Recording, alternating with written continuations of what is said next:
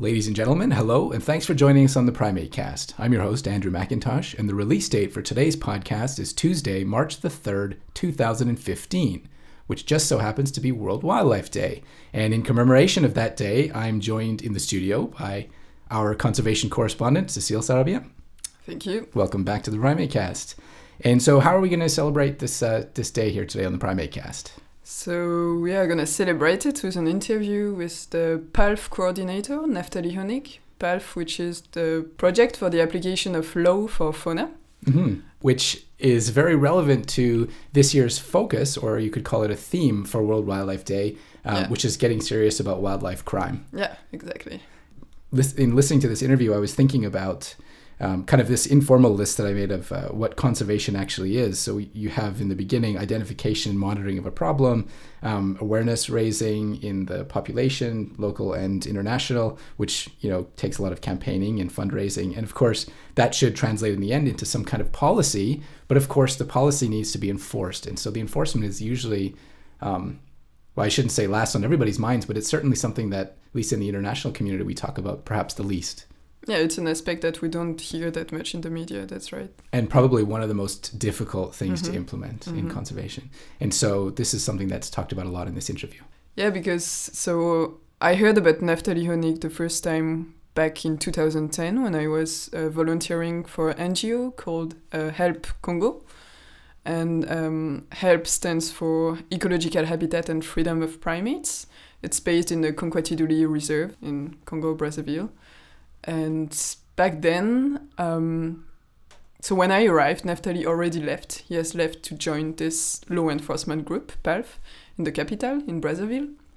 But I heard a lot about this previous camp manager and what he has done. So I got interested in his transition, because I think it's quite interesting. Yeah, so he talks in this interview at the beginning about his time at HELP and how he was actually studying the chimpanzees there. So living watching in the forest. The integration after being reintroduced as a budding primatologist. And of course, in our world as well, there were in addition to yourself, quite a few other people we know that have come through the HELP system. Yeah, so I think last summer we interviewed Miles Woodruff, who is now doing his PhD at Durham University. We interviewed him in the conservation part of the IPS podcast. Right, number 27. Yeah. And he was also a previous volunteer at HELP Congo. In addition to that, another primatologist, Sabrina Kriev, who is working at the Natural History Museum in Paris, has also been volunteering at HELP Congo. And Dr. Benoit Goossens, who is now the manager of Danau Girang Field Center in Borneo, Malaysia. Yeah, and somebody who will be in an upcoming podcast when we have a focus on Sabah.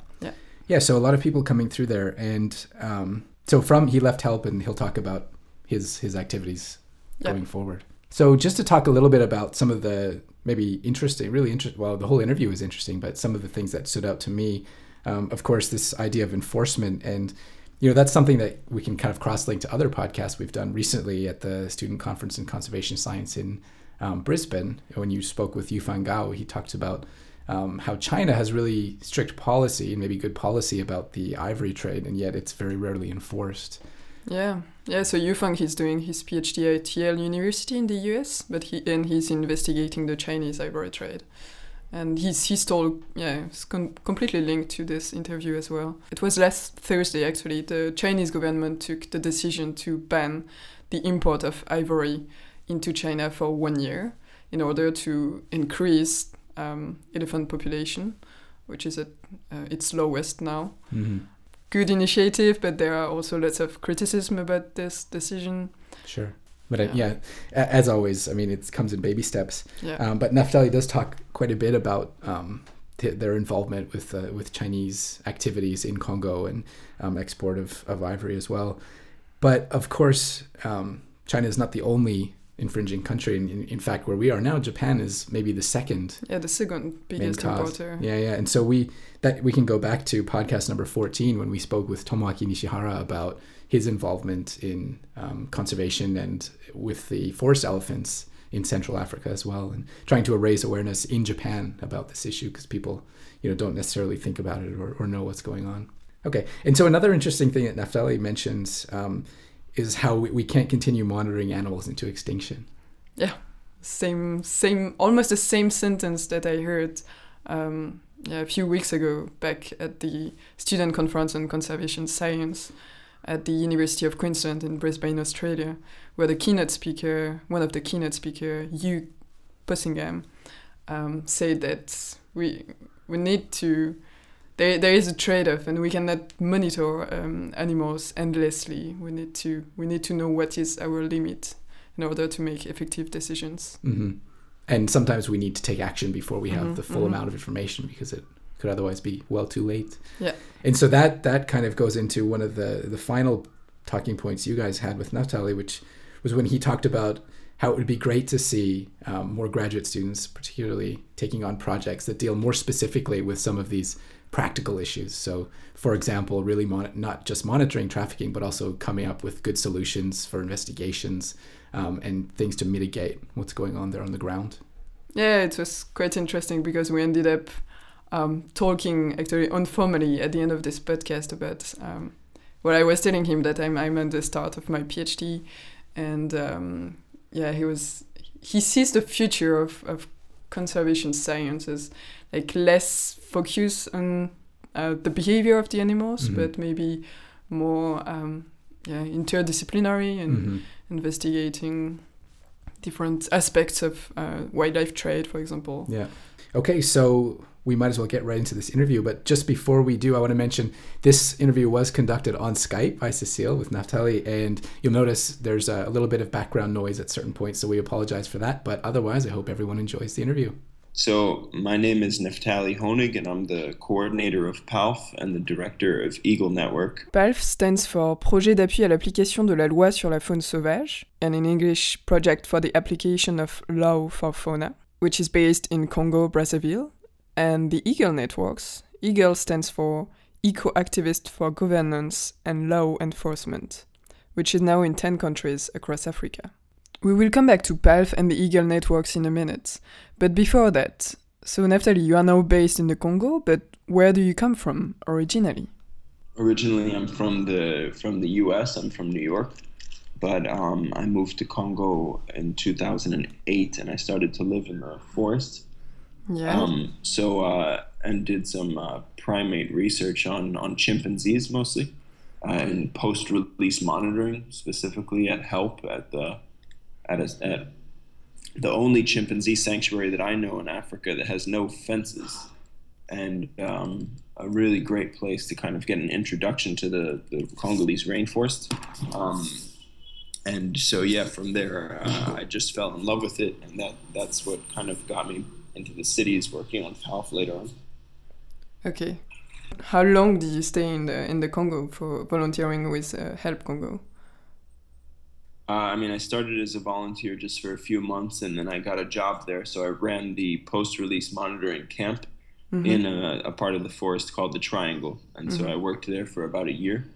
And that was just a really good experience as an introduction to the rainforest, because I was tracking chimpanzees for the job, but then, that's 6 or 7 hours a day. And then after that, I could go out and, just do my own thing and go and track gorilla or elephant and just kind of watch them. And so it was a really, really good experience. In fact, just this morning, I was looking at a botany book and remembering some of the plants and stuff. So it's a very, very great experience and a good set of memories. Mm-hmm. And so after this experience, did you go back to the US, or so what did you do after this experience? No, I went directly from there to Brazzaville, the capital of Congo, and I had to go to a market and buy myself some nice clothes quickly so that I could meet two of my two closest colleagues for some meetings in the Ministry of Forestry, and it was the first time I did something like that. We had that, and that was the beginning of PALF. So PALF is it's a law enforcement group, and so jumping from the forest of the Triangle to Brazzaville, how did this experience with HELP Congo inspired you to turn into conservation activism? So there's only so much you can do within the forest, and sometimes the logical evolution is that you move out, and as much as I would rather be there every day, there is a need, to protect more animals outside of the forest than inside of the forest. Inside the forest, we were protecting the chimpanzees that were released, and it's helpful to be on a site because it will deter poachers from coming by that site. But I realized, having worked a little bit with Laga in Cameroon, and coming to Brazzaville and seeing what PALF was going to be, I realized what the important how much bigger of a scale you could work on, considering how bad the problem of poaching is in Congo.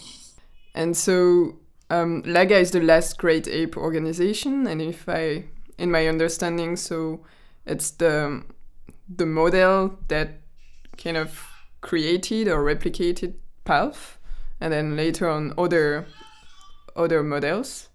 So what can you tell us a bit more about what and where LAGA, PALF, and the Eagle networks are? So Ophir Drury started LAGA in about 2003, and he developed it as a model to fight wildlife crime by fighting corruption.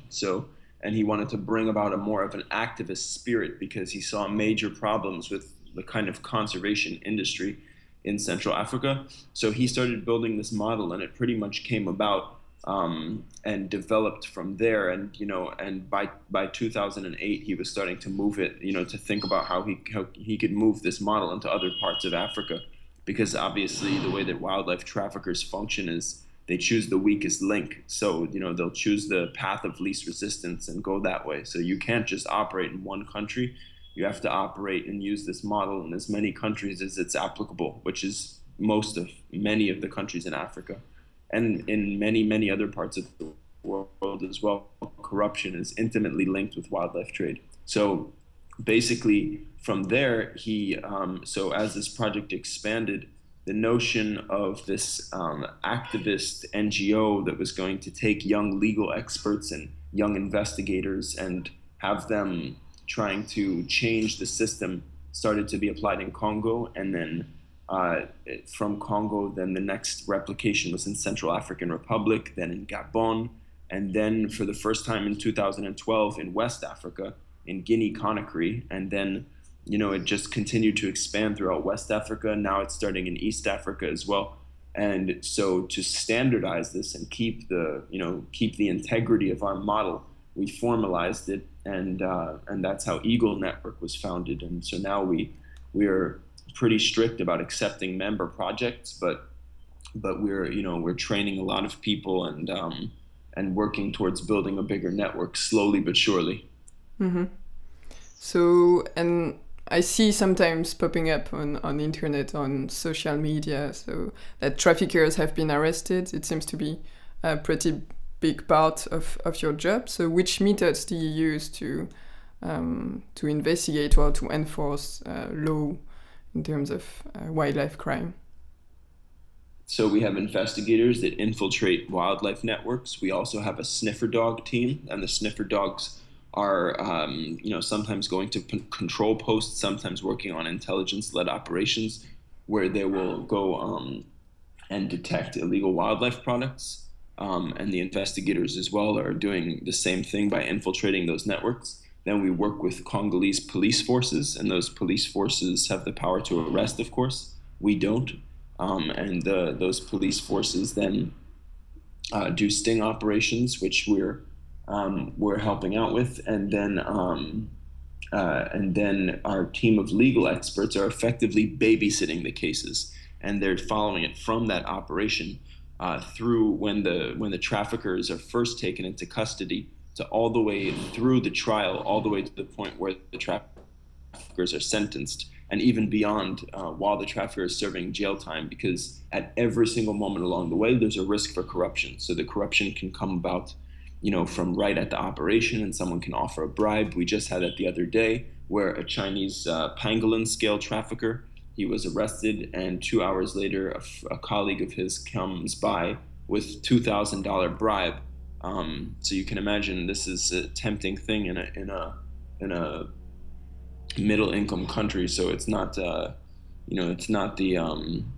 it's not the easiest thing for a lot of guards to refuse, but of course it was refused in this instance, and because our team was there, our team is watching the whole time, and then now we have a case against the pangolin trafficker, but we also have a case against the guy offering the bribe, and that that type of instance can happen at every moment. At the same time, there's just a trafficker that was sentenced to a year in prison, an ivory trafficker, foreign ivory trafficker in northern Congo, and despite his 1 year sentence, we just found out he was able to escape after 3 months. So we're trying to find out who was freeing him, and then we'll try and get him back in jail.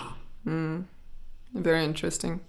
So what were the main outcomes so far? So after years working on law enforcement, what can you say now? How did it improve? Yeah, we have a very high, much increased rate of arrests. So we got we brought about 41 different arrests in 2014, 41, 42 actually, and we also facilitated the legal follow-up of a lot of other cases. So, and some of those cases failed and some of them succeeded. And so we have a tough time with that much increased rate of arrest. So the risk of being arrested has obviously increased a lot in Congo. The risk of being prosecuted, we're still working a lot on, because that varies a lot from year to year, depending on who the prosecutors are, who the judges are, and how the level of corruption is, of those individuals. And so right now, we had a bit of a downtime, but now we're starting to have an uptime again. And so we've recently had some good sentences in a number of courts in Congo. So things are starting to shape up again. Mm-hmm. And then we work with the media, so that the media, we give press releases, of course, every time there's a strong sentence, in order to inform the public of the increased wildlife law enforcement in Congo. So PALF arrests criminals once they have already killed, stealed, and trafficked. So which kind of impact does it make? Do you still consider your work as preventive? Yeah, it is very preventative, because firstly, sometimes in addition to products like ivory or leopard skins, we also sometimes in the operations see ammunition. So if ammunition is seized, that was ammunition that was going to go and hunt and kill animals. So in that sense, it's preventative. And also, it's important to know that traffickers are organized criminals. They're doing this for business. So you need to catch them with something. You can't just accuse somebody and say, oh, this person is doing this and I don't have any proof, but I'm accusing him. So when you catch a trafficker who is an organized criminal with a wildlife product, he is going to do it again. This is organized business. They're making a lot of money off this stuff. So if you seize, let's say you catch a poacher with ivory, it's extremely sad, of course, that the ivory is the result of a dead elephant. And it's really, really sad for us that we couldn't save that individual elephant. But at the same time, it's so lucrative these days that this guy would have sold that ivory otherwise and gone right back to the forest and killed more elephants. And that's in the instance of poachers. But part of the problem today is that we kind of have a paradigm where we're looking at the poacher issue as if poachers are the real problem. But actually, poachers are pushed by large-scale demand coming from much more organized traffickers. And if you think about the same thing that I'm just explaining with regards to traffickers are often responsible for, 30, 40, 50, 60, 100 kilos every month of ivory. So some of this stuff is going out in such high volumes that we're talking about dozens of elephants per month. So as soon as an ivory trafficker is put in jail, the preventative value is enormous, because he might be, when I see, we have one ivory trafficker who's in jail right now in Brazzaville for the second time. And every day that this guy is spending in jail, there are probably elephants being saved that are living up in Congo, peaceful lives, because this guy is not employing poachers to go out and hunt them. So, the idea of fighting crime in the first place is inherently preventative, because the idea is that you're adding consequence to the equation, and this consequence is what ultimately deters people from doing the crimes in the first place. How does the everyday life of an activist like you looks like? So we have multiple departments, so there's many different angles of the project that we're working on every day. But, for example, yesterday I'm working on some investigations. We're coming up with some new ideas, but we're also executing some of the investigations. So we're sending some people out into the field. We have people in various areas of the country. And then, so they're very different investigations. An investigation in the city is very different than an investigation in a logging town, for instance. But we'll have them in various areas of the country. And then at the same time, we're working on some media issues. So we're working on general coverage, media coverage of trials and cases that we're following, but also some kind of, communication responses to some really bad instances of the lack of application of wildlife law that we've seen recently. For example, we were very disappointed the other day as we were in court, and a court official was actually saying that Chinese traffickers should be allowed to take home what he called a souvenir of ivory, which is of course illegal under international law. So not only Congolese law, but it's illegal under international law as well. So it's kind of, it's so ridiculous and sad to hear this for us, that we have to have some sort of a communication response. So we were working on that. At the same time, we're obviously working on legal follow-up. So, we have some very difficult cases ranging from trying to obtain arrest warrants for people who have escaped to preparing for a trial that we have tomorrow in northern Congo. And we have some big trials coming up in early March. So preparing legal strategies, communicating with lawyers. So all of these types of things. Sometimes we have to do, the weekend, and there was some destruction of bushmeat that was illegally trafficked and seized. So we have to destroy some of the bushmeat, and some of the animals which are live will then be released. So these types of things. Mm-hmm. So it makes me think of what is the reaction of the Congolese toward the job you are doing? So it's not generalized. There are obviously a whole variety of reactions in the whole country. Obviously, traffickers don't like it. So people who are involved in the trade are very against it. Some people who are involved in other types of corruption are very hesitant to like the project. But then, we get interesting things. Like, for example, some bushmeat was seized off of an authority who then came and signed his charge sheet. So he admitted what he did wrong. It was a small infraction, so he wasn't arrested. It was just it was partially protected species, and so he was it wasn't the kind of most endangered species in Congo. And he signed his charge sheet, and he apologized, and he actually went to some of the other authorities in the area and told them, how important that work was. So sometimes we get, good signs like that. And other times we get signs like this judge talking about Chinese guys taking out ivory souvenirs, who are completely living in the past or something. And, it's almost like they live in a bubble and they don't know what's going on outside of their city. But obviously, with the increase in social media, increases in just general globalization, everybody is much more interconnected these days. So people understand that it's a global issue. That's protecting wildlife is really not just a Congolese issue, but it's a global issue. And of course, I can't leave out our team and many other conservationists in Congo who are very passionate about wildlife, law enforcement, but also just in general about conservation.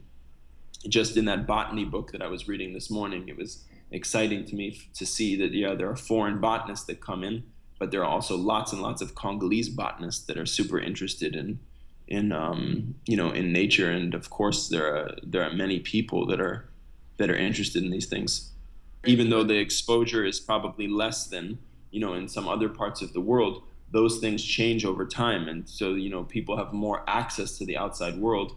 than they did 30 or 40 years ago. So people see nature shows, people have the opportunities that maybe, you know, I myself had to be exposed to wildlife, and that you know, that raises a new generation. Yeah. Yeah, and I think that what is great about PALF is that you also employ local people. So. Yep. Right. Of course. Yeah. We put a very big focus on that, because for me, I don't believe that actually anything will change over the next 20 or 30 years unless there are Congolese activists that are determined to protect their own wildlife. You know, foreigners can always come in and advise, and you know, many foreigners will be passionate about these issues, but ultimately, you know, these animals are living in the Congo, and so this is, you know, something that needs to be, you know, strongly participated in by Congolese people. So how do you think we can help? I mean, not necessarily like any random people, but also, for example, conservation scientists or scientists in general. So science, the value of conservation biology is changing a lot in conservation today. So, you know, in the past, it was very interesting to do behavioral studies and all these things, but these days science is changing a lot, and the you know, for example, ivory poaching has become so bad at this point that the value of studying an elephant's behavior, as interesting as it is, has become lower and lower.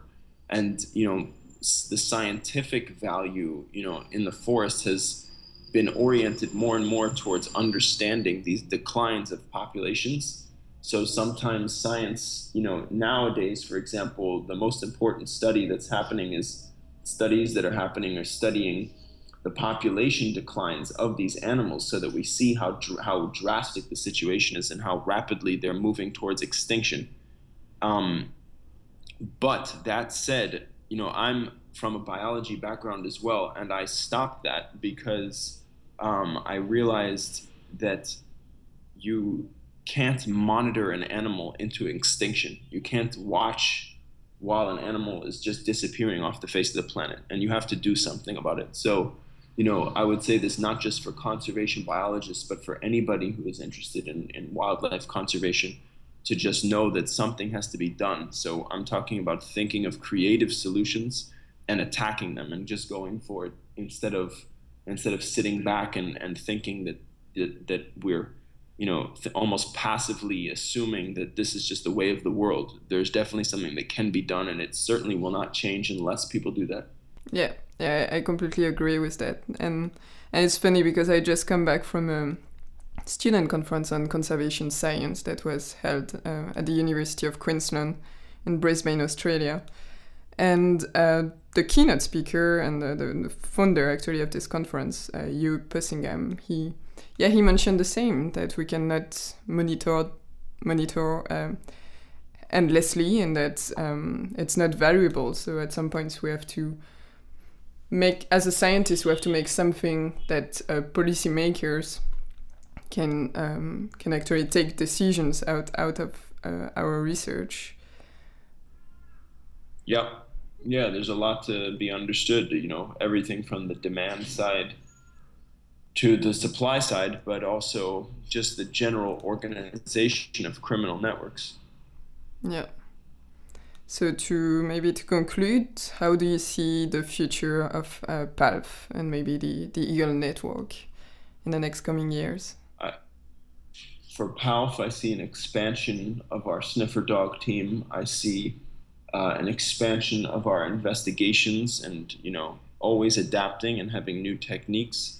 And I see an expansion of our legal follow-up to really make sure that we can get corrupt officials prosecuted, because without that, we're not adding that layer of consequence for some of the most involved people in the criminal networks. So, you know, I see just a growth where we can attack every issue harder than we've been attacking it now.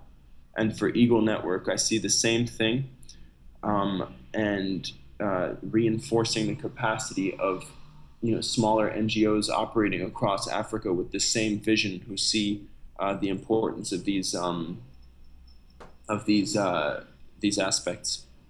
And how do you see the future of conservation research? I just offered a colleague of mine an opportunity to do a master's because he wanted to do a master's. So I suggested, why don't you do a master's on a specific aspect of law enforcement, of wildlife law enforcement, because over time, of course, people are going to want to get degrees for themselves and also for their careers, and to be able to make sure they have good jobs and stuff. So over time, the paradigm is going to shift. It used to be that if you wanted to be in conservation, you probably needed a PhD and I don't know how many fruits elephants eat or something like that. But that's becoming less and less relevant, and it's super interesting. And I say this with all my heart that I wish that was what conservation was about. But unfortunately, we can't. As you said, we can't monitor these things until they're extinct, and so we really need to think about redefining our own field. And I met a guy who is a biologist. He's originally a biologist in Indonesia, and I found out that he is now doing a master's in criminology, which is very interesting. So those types of things are, that's the type of thing that maybe in the future, a wildlife conservationist is not going to do a PhD about, how many nests chimpanzees or gorillas make, but maybe they will do a PhD on how to use sniffer dogs to detect pangolin skills, or how to use them to detect live chimps or something like that at an airport, Yeah, so those things are things to think about, especially as you embark on your PhD. You can think, whether you want to do it in that sense or whether you want to do it in something else. I mean, for example, for great ape conservation in Central Africa, probably the biggest concern is the development of unsustainable logging and palm oil. So those types of issues become more important to do research on than the actual chimps themselves, because you end up realizing that without, knowing and being able to block that destruction, you're going to have a loss of great apes. Do whatever you have to do to make sure that you fully fall in love with these animals, and then once you're fully, then do something about it.